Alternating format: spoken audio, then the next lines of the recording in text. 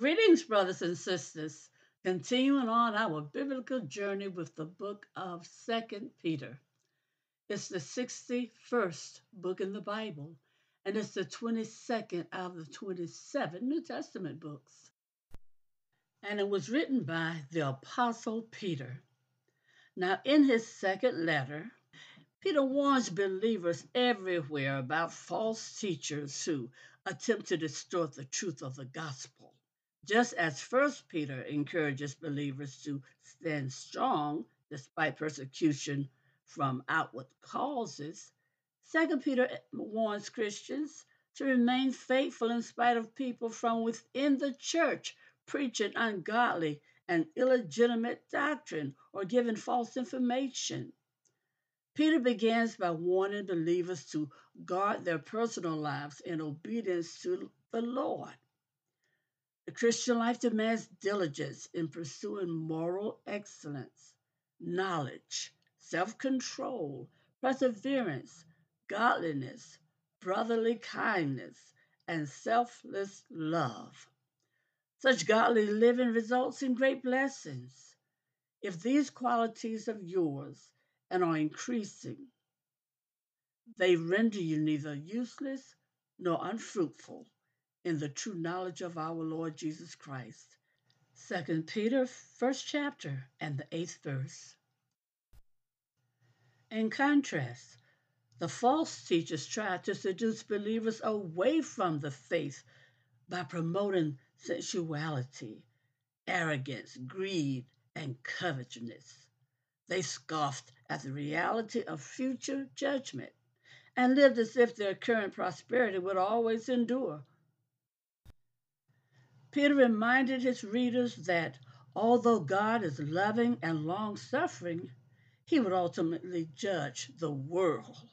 And the false teachers who led believers astray would be destroyed, suffering wrong as the wages of doing wrong.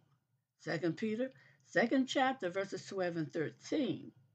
As believers, we should never forget that the Lord Jesus is most certainly coming back to earth in power and great glory, bringing forth his judgment and his rewards with him. Now, brothers and sisters, in view of that awesome fact, we should live in a godly, blameless, and steadfast manner. Amen. 2 Peter, third chapter, verses 11 through 15. The theme of Second Peter basically is false teachers may spread doctrine that appeals to the flesh, but they face the awesome judgment of God, and so will all those who embrace their teachings. Remember that, brothers and sisters. Now, it's structured first chapter, first and second verses, where Peter introduces himself.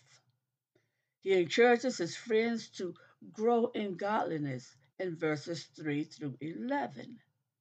He explains his purpose for and authority in writing in verses 12 through 21. And he also warns against false teachers, second chapter, verses 1 through 22.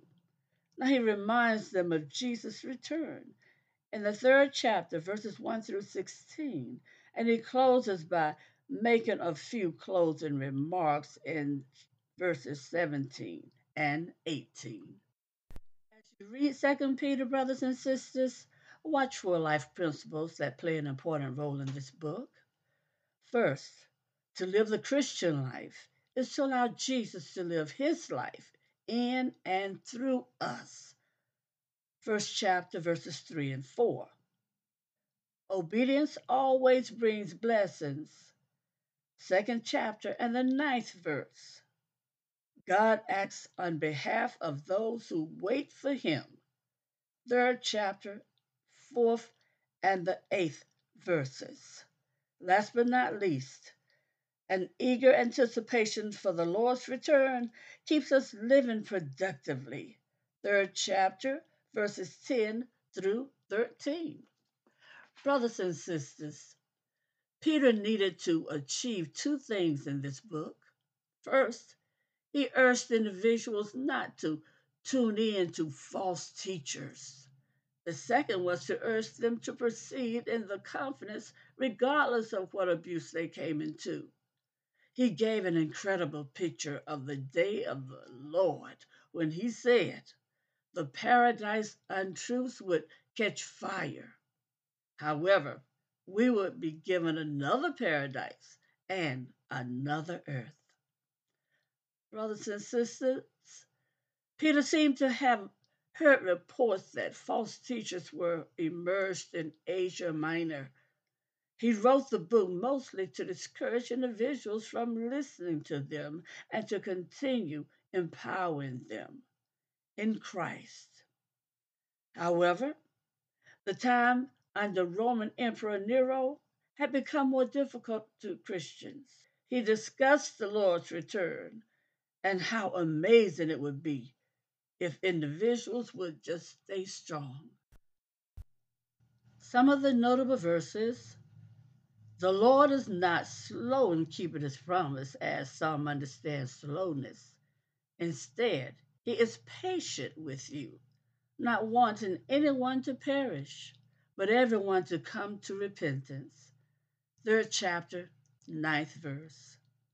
Third chapter, 10th verse. But the day of the Lord will come like a thief. The heavens will disappear with a roar. The elements will be destroyed by fire, and the earth and everything done in it will be laid bare. Peter wrote this letter knowing that his death was near. In the first chapter, 14th verse, you'll find, knowing that the laying aside of my earthly dwelling is imminent, as also our Lord Jesus Christ has made clear to me. He closed his letter with these final words in chapter 3, verses 17 and 18. You therefore, beloved, knowing this beforehand, be on guard, so that you are not carried away by the error of unprincipled men and fall from your own steadfastness, but grow in the grace and knowledge of our Lord and Savior Jesus Christ. To him be the glory, both now and to the day of eternity. Amen. That concludes the brief overview of the book of 2 Peter, brothers and sisters. Again, thank you so much for taking this biblical journey with me. Know that I, Glenda Mansell, love you, love you, love you, I do. But know, trust, and believe that there's no greater love than the love of God.